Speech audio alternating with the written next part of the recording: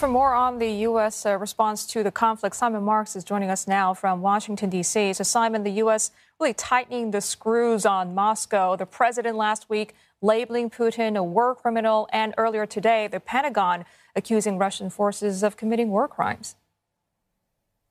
Yeah, absolutely. And there's been a bit more screw tightening taking place here this evening. President Biden, at a meeting of the Business Roundtable, has indicated that the United States does believe that Russia has used some of its high-tech hypersonic missiles on the battlefield in Ukraine. He said it's the only thing they can get through with absolute certainty, a reference there to the strength of Ukraine's resolve and its military resistance against the advance of Russian forces. Briefly today, a news agency in Moscow published a report suggesting that the Russians had lost nearly 10,000 troops in the Ukrainian conflict so far. President Biden also indicating that a fresh front in that conflict is around the corner. Those warnings of a cyber assault on the United States, the president's also addressed those at the meeting of the Business Roundtable, saying of President Putin, the more his back is against the wall,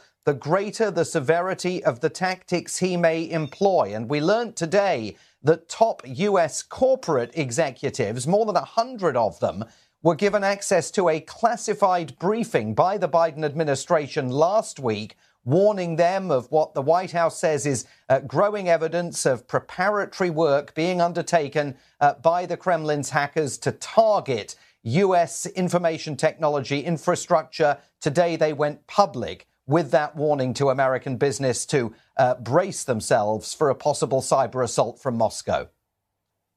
Yeah, thanks very much for getting us up to speed on those issues. Simon Marks speaking to us from the U.S. Capitol.